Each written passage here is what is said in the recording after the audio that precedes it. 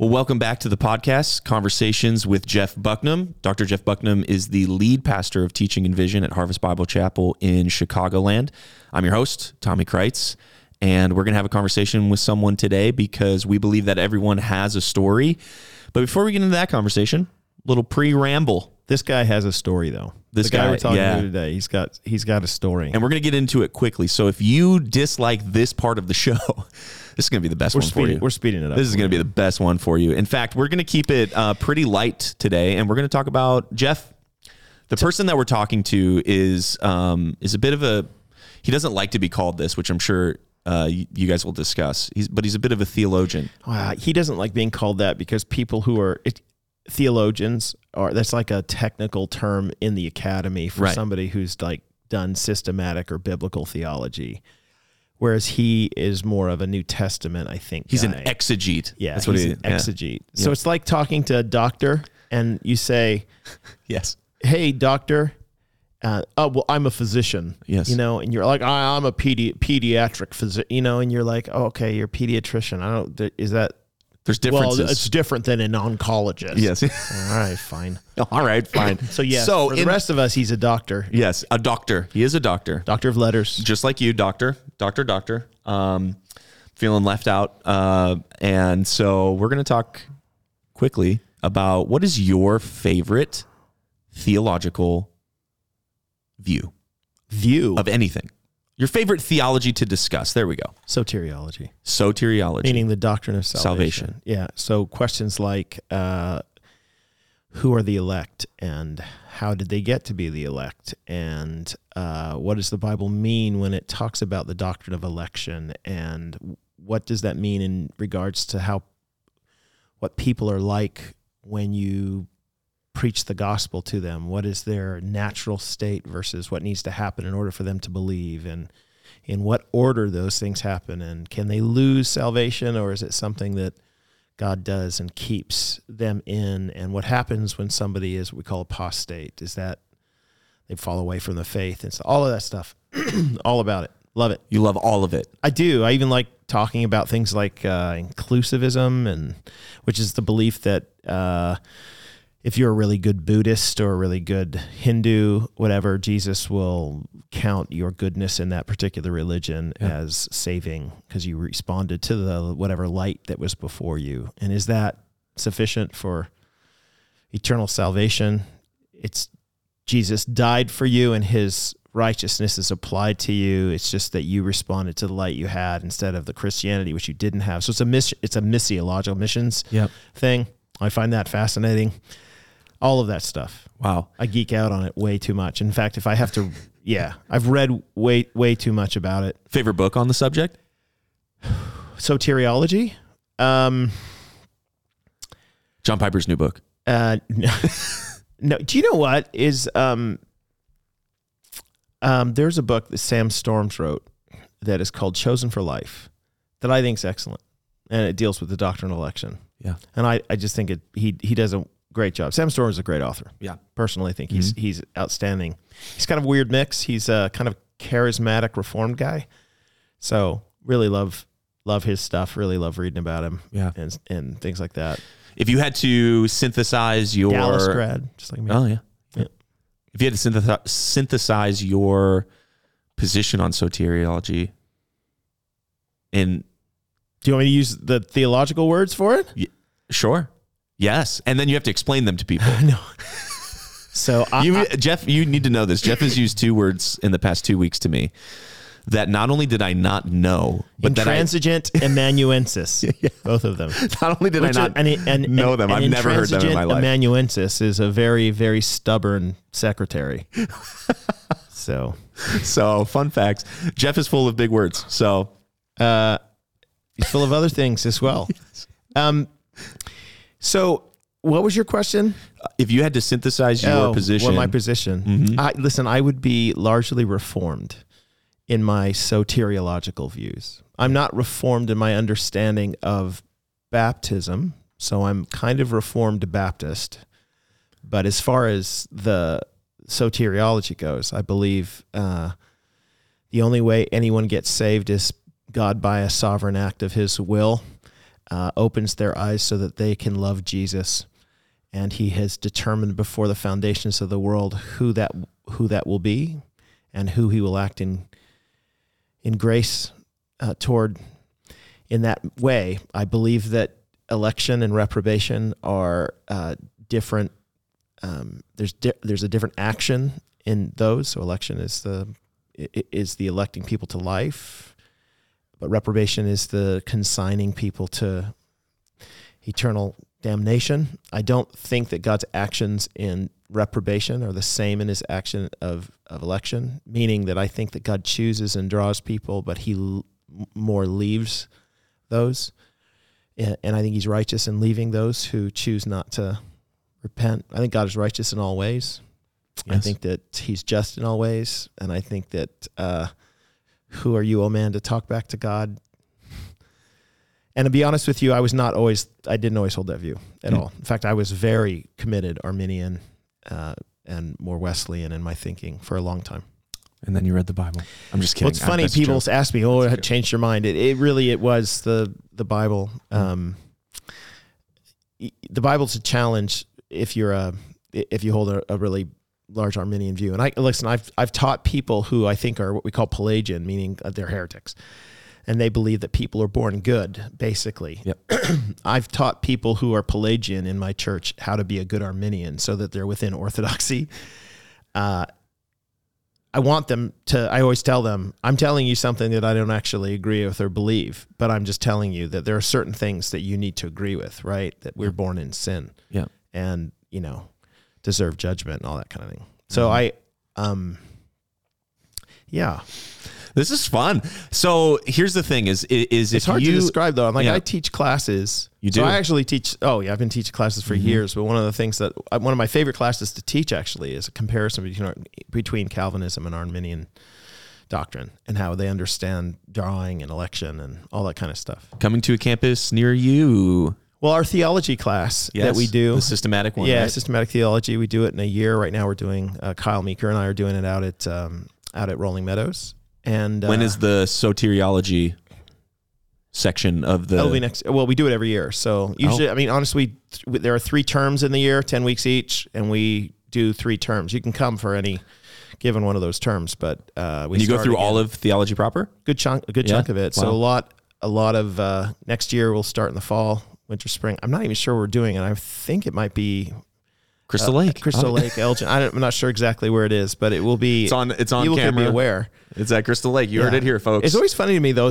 I've met some people who are like, "Well, I wish we'd have a chance to sit and talk with you more about this." And I understand that, right? Part of my challenge is that I speak at different campuses, and sometimes I have to leave the campus I'm at to go quickly to another campus, and then other times I'm just exhausted and I need to take a break between sermons. But one of the things I've told people, if you want to go somewhere and spend any time talking to me about stuff, I'm like on Tuesday nights, usually at the Rolling Meadows campus, there's me and Kyle and about 10 to 12 other people sitting in a room together for an hour and a half talking about theology. Yeah.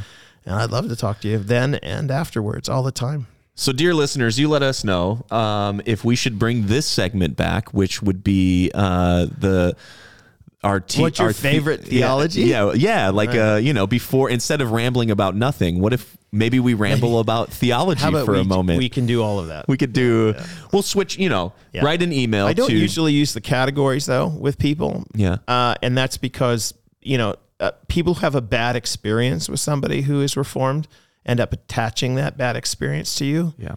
Similarly, if somebody has a bad experience with somebody who has another, like if you are, somebody believes in paedobaptism, which is child baptism. Sometimes people are like, well, I knew people like that and they're all Catholic and stuff. Whereas the Presbyterian and the Catholic are very different. So sometimes it's helpful to just talk about without using the labels to be able to talk about them and why it is that you hold the view from Scripture. So if you like this, email us. Yeah. Conversations at Jeff Bucknam. I don't know what it is. We don't have a email. Visit our website. It's there somewhere, probably. Maybe not. But we're very helpful. We're super helpful. We've got all of the information for you. But we are going to have a conversation now. Speaking of theologians. Speaking of theology, we're going to talk to Dr. Michael Vanlaningham, who is a congregant at our church, and he teaches long time professor. Longtime professor at Moody Bible Institute. Yeah. He is currently teaching a Greek class for Grace Theological Seminary, Harvest Deploy, which is fantastic. I know firsthand. He's a sharp dude. Very, very, and a great all-around guy. So you guys are going to have a conversation because he has a story, and we're going to get into that right now. Let's go. You stole it.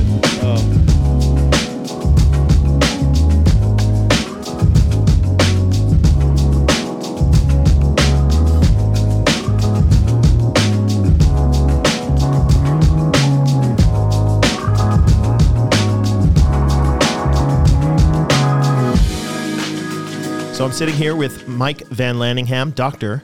Michael. What's your middle name? Glenn. Glenn Vanlaningham, which is a Dutch name. It is. You ain't much if you ain't Dutch. That's what they say. Mike, I'm going to tell you right now, you are not the normal height of a Dutchman.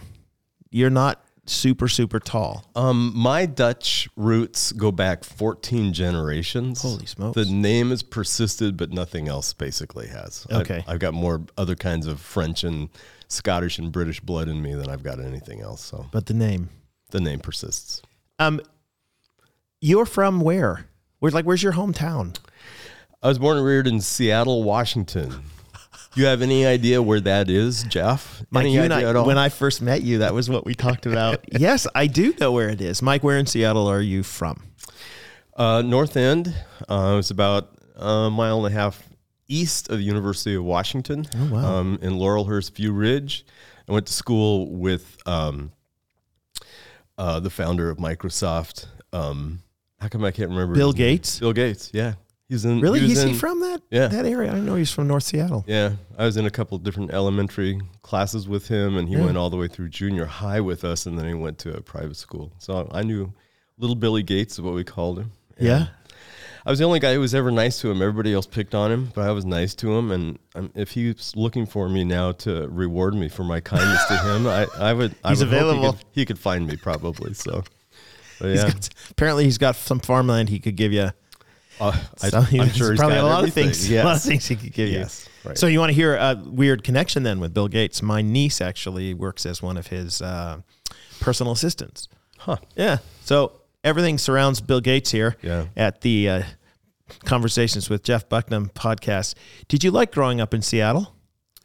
I did, but I didn't know any different. You know, it rains a lot there. Oh yeah, it does. You know, but when you grow up there, you don't you don't- actually think that. you don't notice it. You know, I left Seattle and I attended school at a little school in Lincoln, Nebraska, not the university, and came to find out that you could be in October or November and it could be 28 degrees outside and you had this glorious blue sky. Yeah.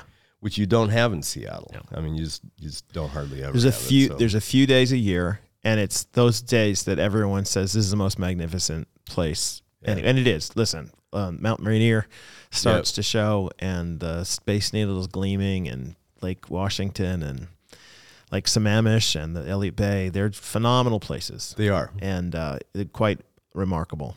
I was a Boy Scout when I was a kid, and we had a really active troop, and we hiked a lot. And there were, so I've been all over the Northwest in so many different settings. And it's have you really hiked? great. Did you hike anything? Any mountains or anything in your life? Like not mountain climbing, Okay, not like that. Just sort of dirt trails we'd hike in. 10 miles somewhere and set up camp for a day or two and hike out. And for 3 summers in a row, I did 50 milers, which was really, really cool. Different parts of Washington, and so So when Mike says that he wasn't climbing mountains, for people in the Midwest and the East Coast, they were mountains. That's what they call them. Like the Appalachians are shorter than what he would have been climbing there. But I didn't use pitons and crampons and stuff. No, mountains in the West Coast are like Shasta and Bachelor and Baker and Rainier. So I have to tell you a story. You can appreciate this as a Seattle native. Starbucks, right? Yeah. My dad worked downtown Seattle, about 2 blocks from the original Starbucks, which is directly across from Pike Place Market. Right. And then their second shop they opened in University Village, close to the University of Washington. And my folks always bought coffee there, and that's all they had then.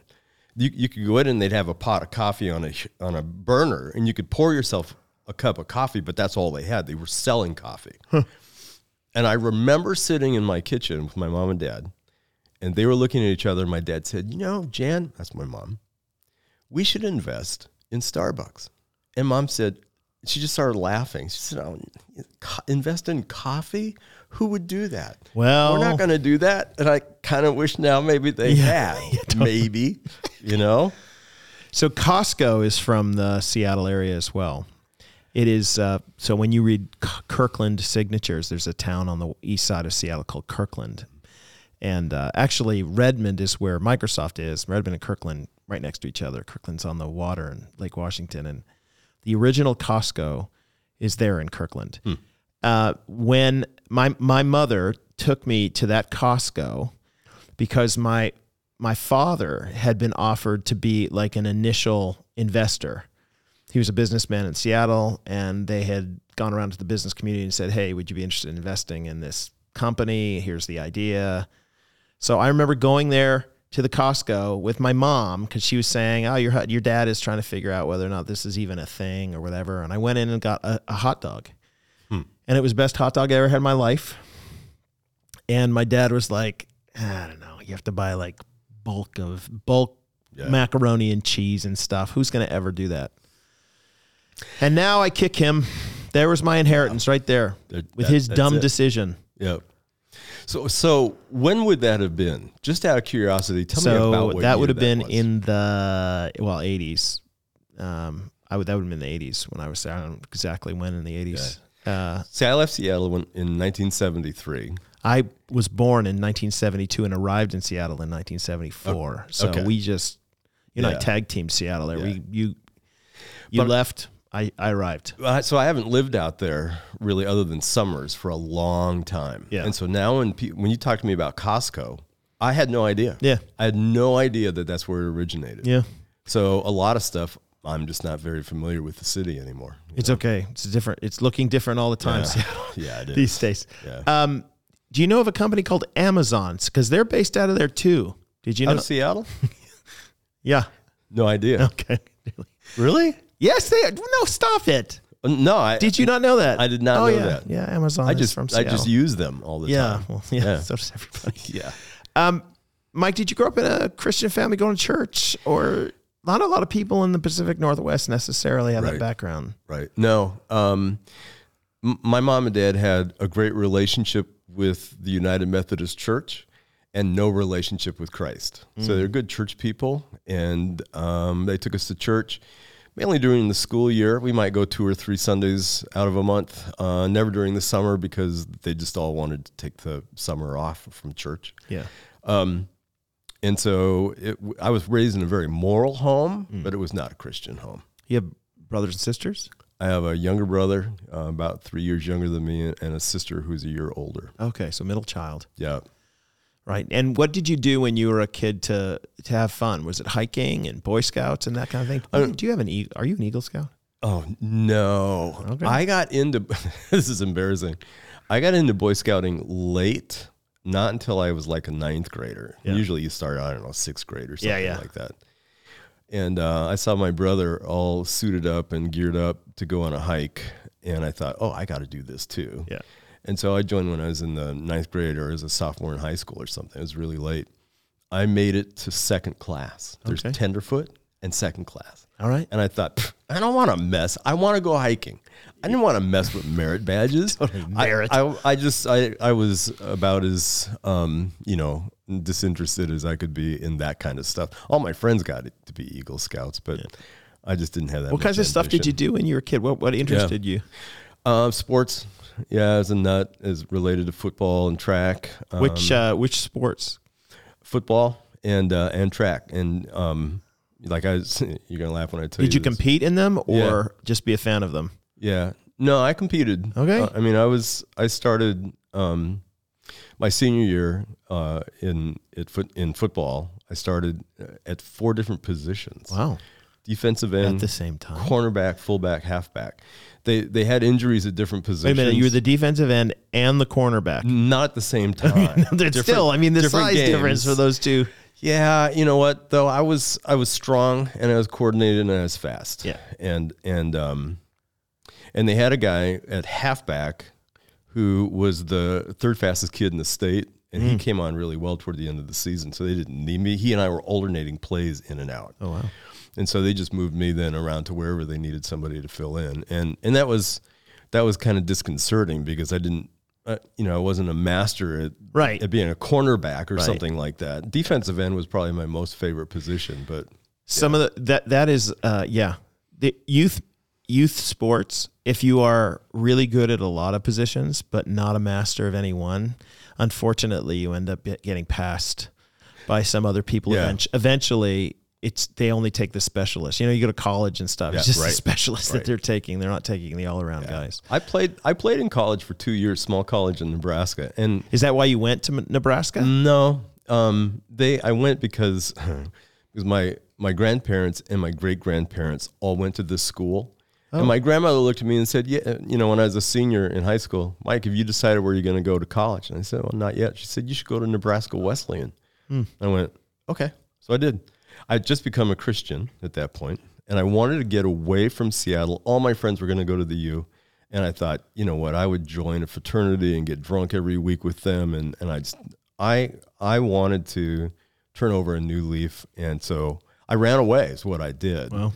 And actually, it was a great decision. I met my wife there, and have some wonderful Christian friends still. So I want to ask about how you met your wife, but before that, how did you come to faith in Christ? Your family just goes to this. Did you get involved in a youth ministry or like youth? I don't even know if Youth of Christ and those things were. Yeah, campus life. But I had several pretty good friends who were either closet Christians or had recently become Christians.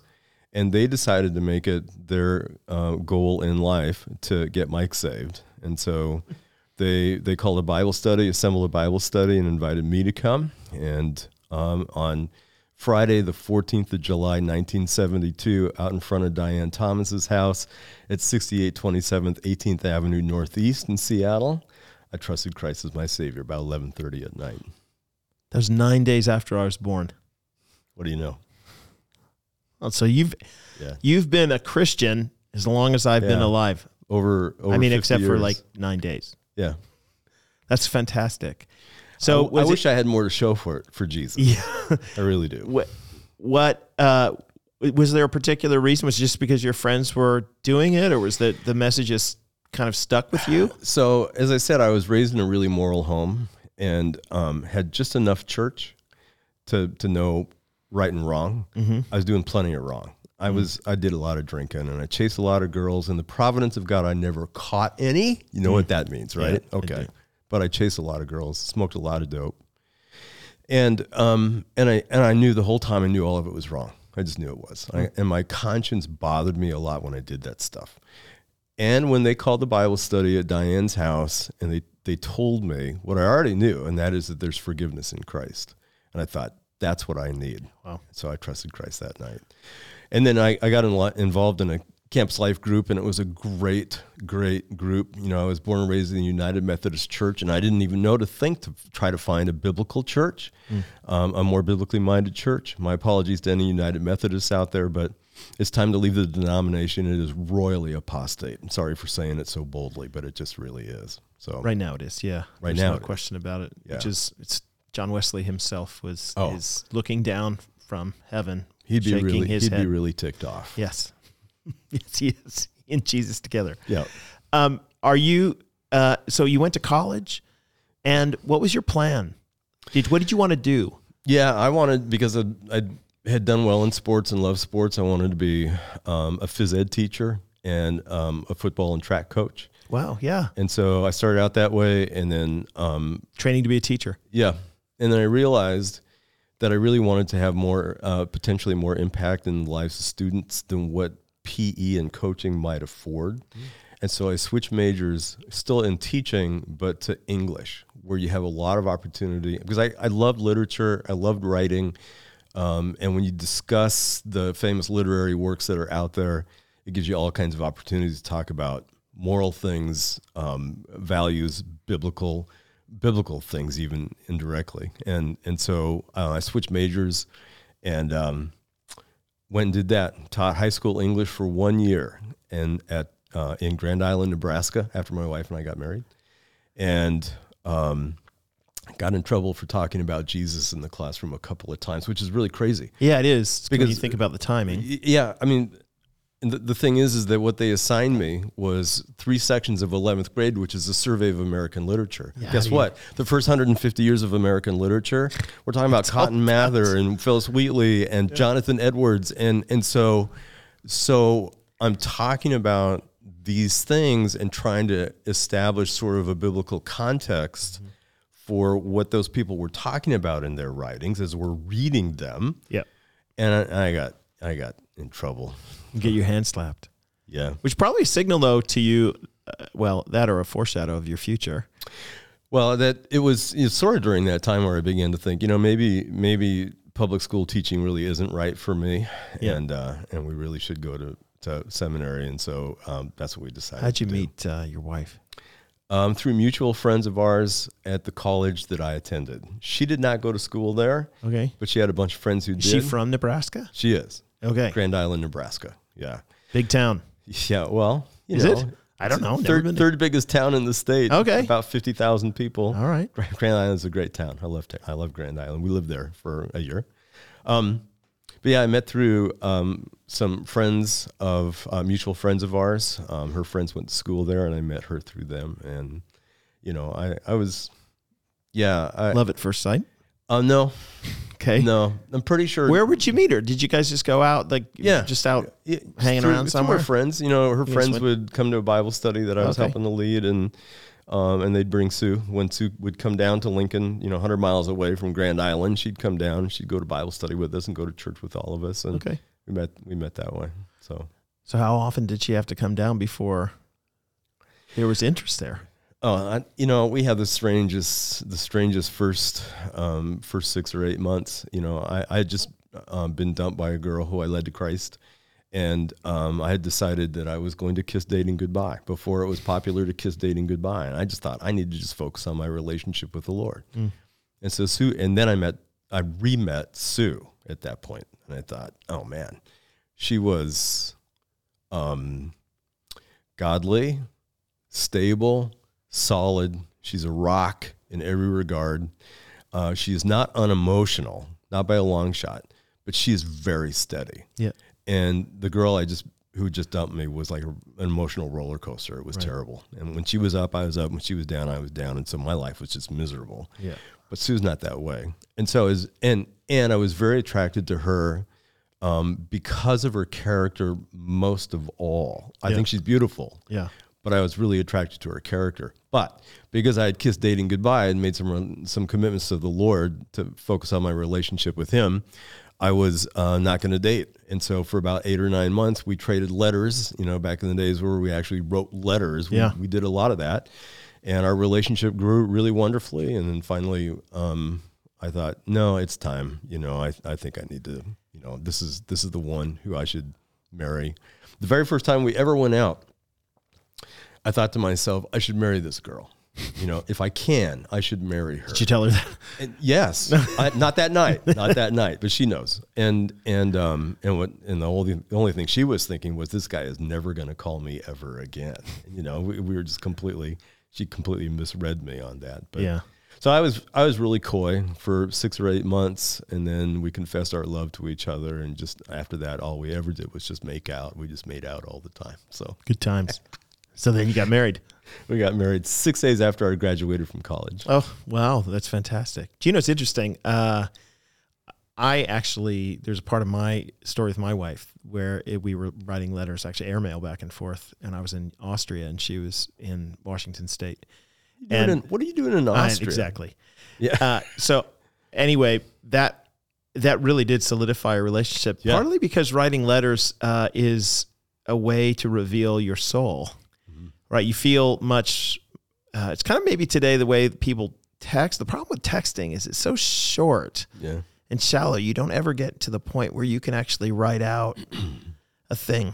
And so it doesn't happen people, I guess they have video these days and they can do FaceTime and all that kind of thing. But I actually think the world misses something, that they can't trade letters. People get to know each other really, really well through the written word. Yep. Yeah.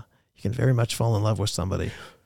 You can, and we did. And we realized when we got married that only on 2 occasions had we spent a total of 2 weeks together straight.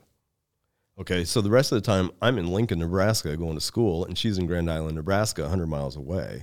And so she would drive down for a weekend, and we'd visit then 2 days, and then she'd go back home. Right. So a couple of times over spring breaks or Christmas vacations, I'd go out to her house where she was still living with her mom and dad, and I'd stay there with them. But we had only spent 2 weeks together twice. And when people hear that, they kind of go, oh, that's insane. You didn't even know each other. Well, yeah, we did. And part of it is because of the letters. So, Mike, I'm trying to do the math here.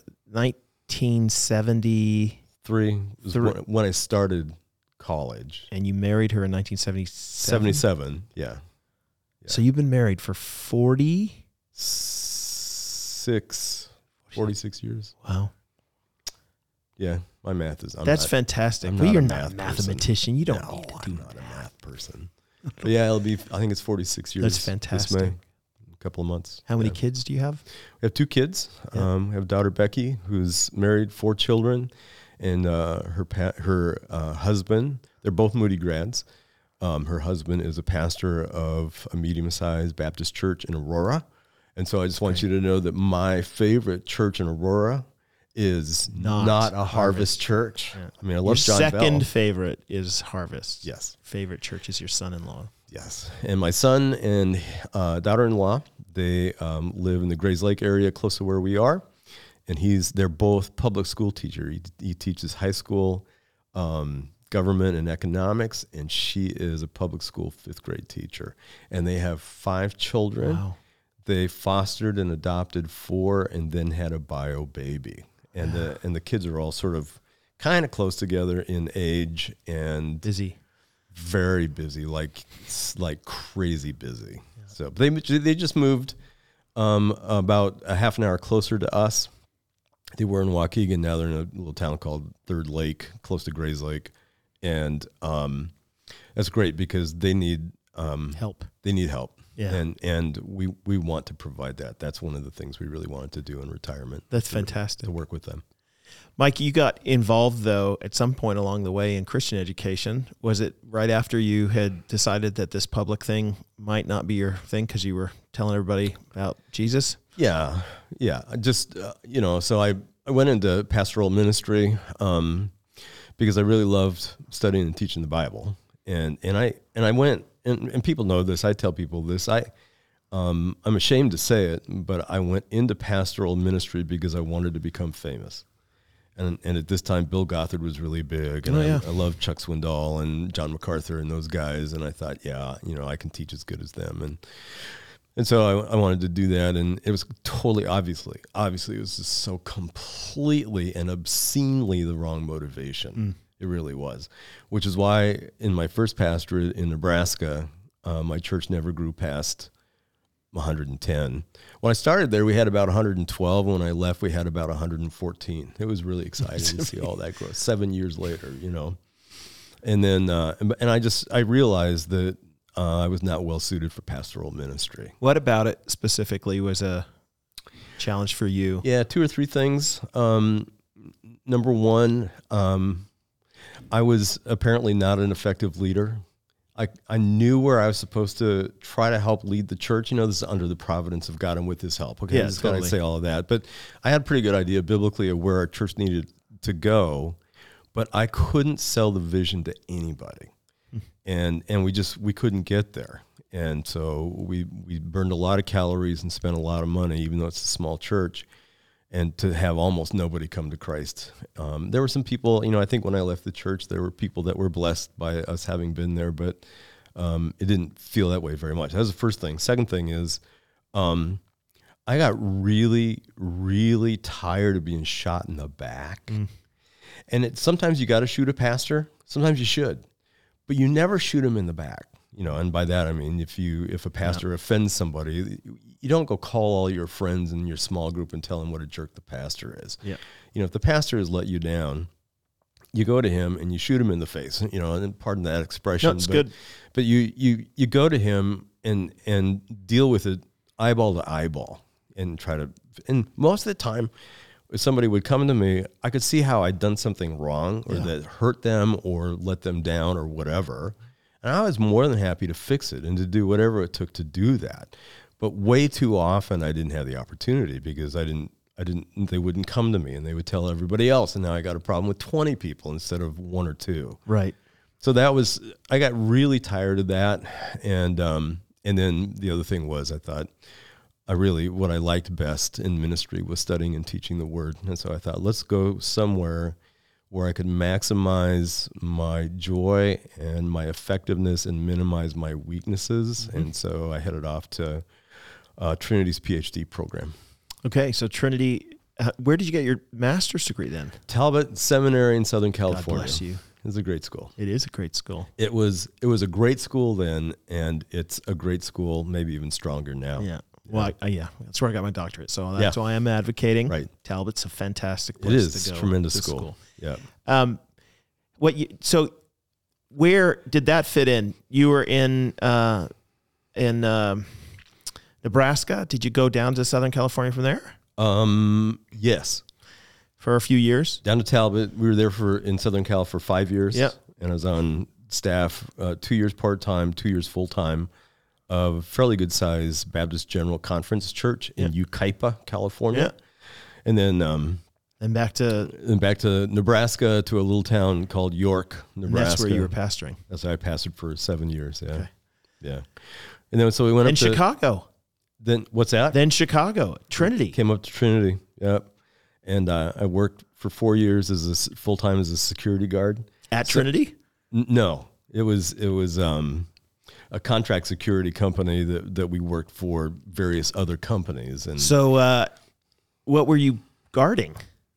The first couple of years I was there, it was a home for severely mentally challenged adults called the Ann Kiley Developmental Center in North Chicago.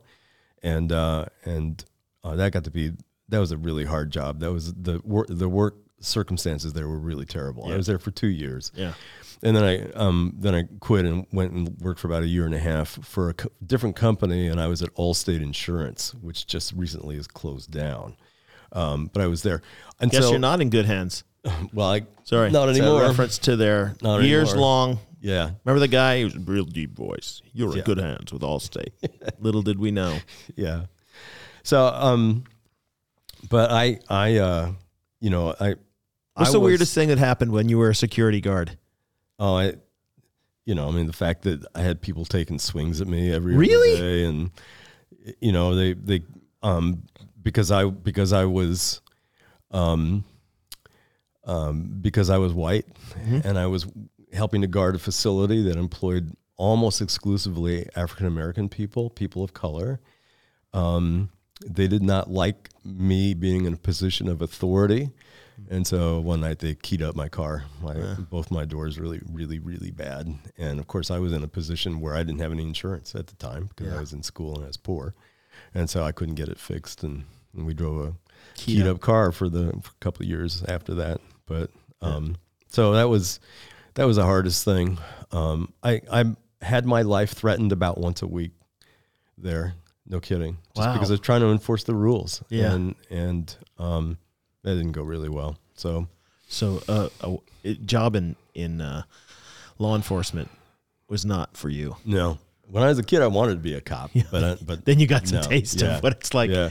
No, I went all the way through my PhD program. What was your PhD in? This is the Lord's providence.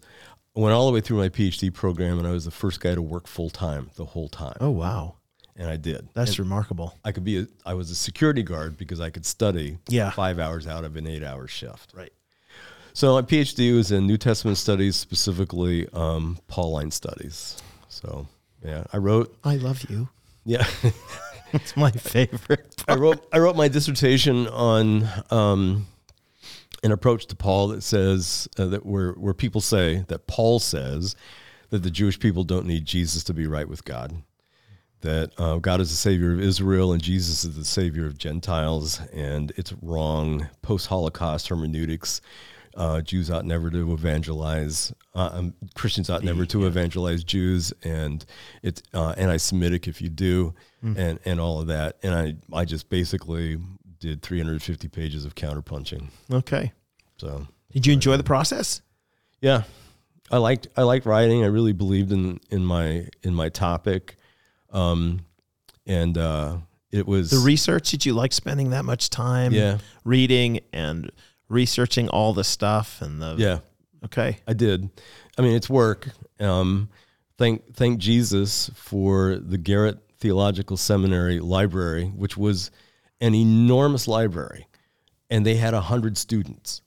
And the students never used the books in the library, and so I got privileges there. Yeah, and that's where I wrote my dissertation. I didn't use Trinity's library because all the books were always gone. They were always gone, right? But not at Garrett, and so they had all the foreign language stuff, French and German stuff. That's fantastic. I had to learn and test out of that, and had to use that for. Yeah, for people who don't know, in order to get a PhD in the New Testament, for example, you need to know so much of the stuff out of Germany for periods of time was forming everyone's opinion that you have to be able to read it in its original language. And so, and it never gets translated. Right. And you have to be able to read French and German, read it, and you have to take tests in French and German. So if you meet somebody who's got a PhD in New Testament in particular, that's the gig that they went through. They're crazy people. They studied two foreign languages in addition to Greek and Hebrew, and so they sat down and took tests on whether they could read it or not. You still read it? I can in a pinch. It would take me, probably 6 months to get my German back up to speed. Did you ever speak it? Did you ever learn to speak it? No, you know what? We never had to speak it. It was always, you just had to be able to read it. Yeah. And so if you went to Germany, you'd say, write it down. That's what you'd say. Oh, that's exactly they would what write it down, and you'd be like, oh, I know what you're saying. And I don't even know how to say that. Schrift bitte or something. I don't know what that would be even now. So, but yeah. So, did you work at Moody? Because that's how most people around here know of you as a Moody professor. Yeah. Did you work there right out of seminary? No. I actually, when we moved up here, I worked as a security guard for 4 years, tried to find teaching jobs. I was ABD, all but dissertation at that point. Couldn't find a job anywhere teaching. And so I kept having churches ask me to candidate. And so I thought, well, okay. And I had done an interim pastorate in Madison, Wisconsin that went really wonderfully well. Okay. And it made me think, well, maybe I should be back in ministry. And so I took a church in the Chicagoland area, and it was pretty much like it was before. I really struggled for all kinds of reasons.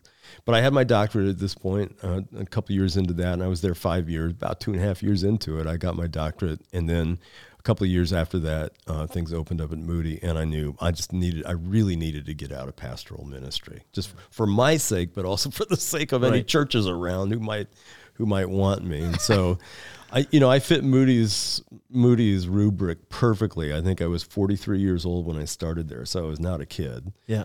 But I had a lot of practical experience, and I'm a good pre-trib dispensationalist, which is what their theology is. And I had a Trinity PhD, not a Dallas PhD. Which would have been different. Well, it was, and it was especially appealing to the accrediting agencies because they had a lot of Dallas guys on staff. That's right. That's Moody, what I mean. And so they wanted to be able to broaden that. So I had a sort of a Dallas similar doctorate, but it wasn't Dallas. Yeah, which helped. Yeah. So you get in, you're teaching New Testament then.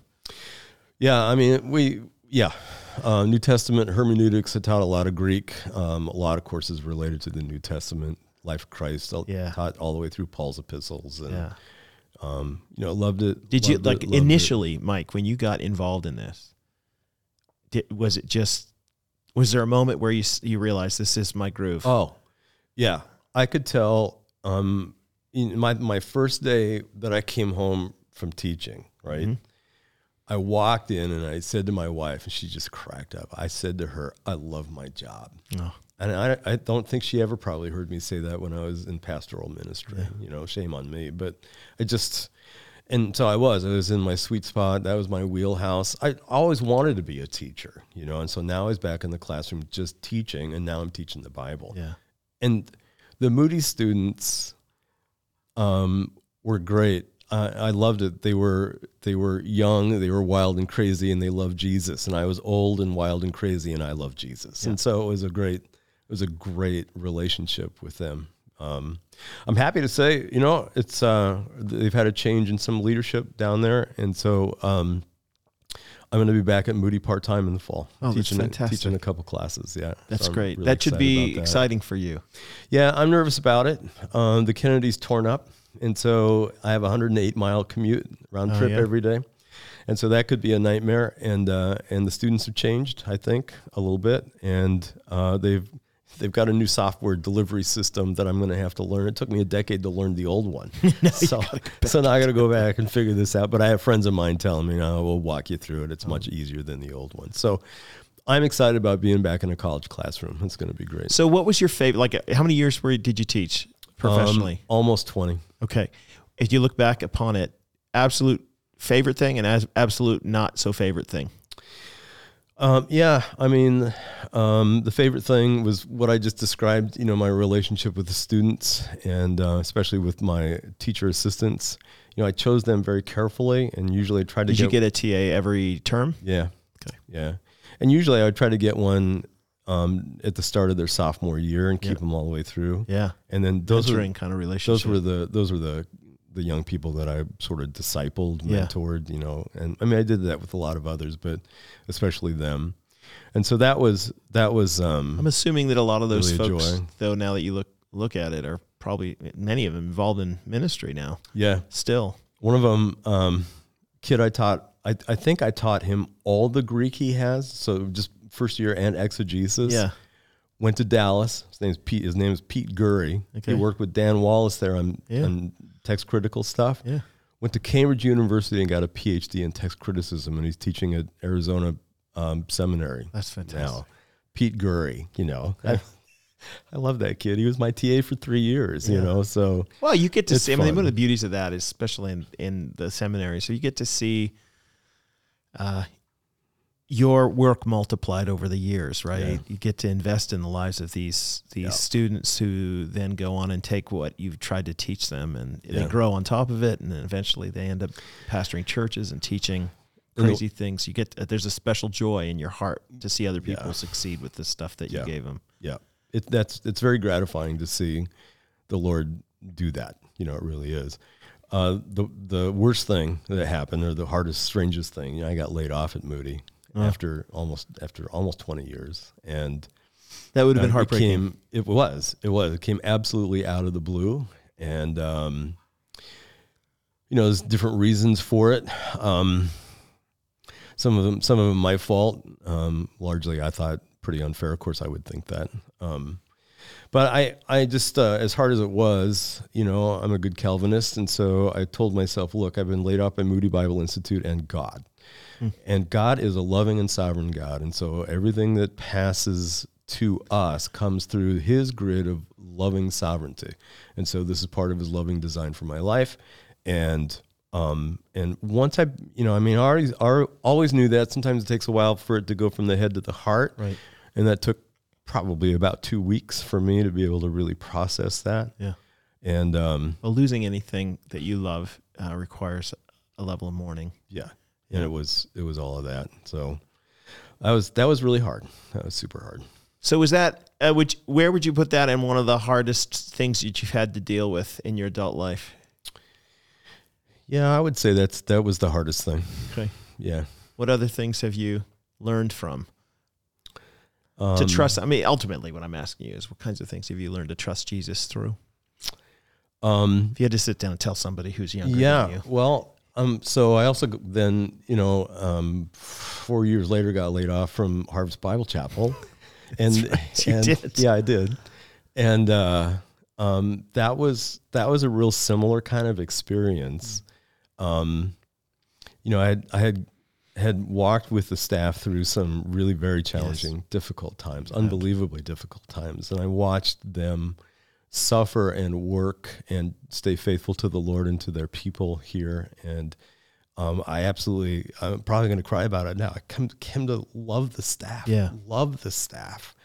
And one of the primary reasons why I'm still here, besides your Bible teaching, is because I just love the staff. And I don't want to go anywhere else. I see those people and they're all my friends. And so they're a noble group of people. The guts it takes to walk a church through the kind of difficulty this church faced is not common. No. And they were, the vast majority of them, a lot are gone, but a lot are still here. And just their tenacity in a good, sanctified, tenacious way, how they just hung in there and persevered was really something to see. Yeah. That's fantastic. Yeah. Mike, I think you're fantastic. Thank you so much for spending time with me. I could talk to you about 1,000 other things. Yeah. Next time we get together, I'm going to try to convince you of my view on Romans chapter 7, which will be easy because I'm right. 25 words or less right now. Just tell me what Paul it is a representative Jew. He's writing as a Christian about his former life as a representative Jew, but he writes broadly enough so that he is explaining what it's like to be somebody who's trying to fulfill God's law, but is unable to do it because of sin in his members. The delivery that he gets from that is found in the gospel, so that there now is no condemnation for those who are in Christ Jesus. And so it's Paul writing from the standpoint of an unbeliever. Paul writing from a standpoint of a Christian, describing his unbelieving past. We actually Mike, agree. We're there. That's right. I wrote my master's thesis on it. I loved that. Anyway, even to this day, I always enjoyed teaching that class on that passage. We used to use it a lot of times to teach contextual Bible reading, because there's a lot of contextual clues that indicate this. You're right. And it's a subject that if you read the context pretty clear, if you carry a theological agenda or you carry a feeling into it, you're like, it's not that. But the text is pretty honest about it. So, Yep. Really quickly, you still into football? Not so much. I'm a diehard Nebraska Cornhusker fan. Okay. And so let's have a moment of silence because of grieving about how things have gone for them over the last 20 years. They are a historic, great program now. But not in the last. No, not in the last Tom, 20 years. what's his name? Scott Frost, Tom Osborne. He was great. Yeah, he was back in the days when they would grind it out against Oklahoma. I actually had dinner with Tom Osborne one time. I did. For those of you who don't know, he was like Nebraska coach forever. Long time. But they won a lot back then. I think Nebraska used to national be like the legit. Yeah. Like Alabama legit. Yeah. They were phenomenal. They just fired their coach last year and hired a new coach, and so we'll see how it goes. Okay. So I've been told, though, that one of the things that great college football fans should do, one is to go to like some SEC games. But I've been told that watching the Cornhuskers play in Lincoln, Nebraska is unlike any other place. 92,000 people in Memorial Stadium, and they all wear red. Yeah. And they all are pretty exuberant. Yeah. So, and like the whole town empties for this. It's the third largest town in Nebraska when there's a home game. You got Omaha, then you got Lincoln, then you got Grand Island, and so it's bigger than Grand Island, and a little bit smaller than Lincoln when there's a home game. Yeah, I actually read something a few weeks ago that said that Lincoln, Nebraska, is one of the best small cities in the United States. It is. It's great. I had city. no idea. I was like, we have family there. Yeah. So. Yeah, we were thinking someday we might relocate there. If our kids ever leave the Chicago area, where would we relocate? And we thought we would go to Lincoln because up until about 5 years ago, you could buy a palace for next to nothing. Mm-hmm. It's not true anymore, unfortunately. Because people are discovering that it's one of the best small cities in America. Fantastic. It is great to talk to you. God bless you. It's great to have you. You are actually, Lord willing, going to be involved in the leadership at Harvest more and more in the future. We're hoping in the next coming days. Yeah. So I'm just thrilled about that. So anyway, it's great to talk to you. Thank you so much for listening. The rest of you, we will catch you next time.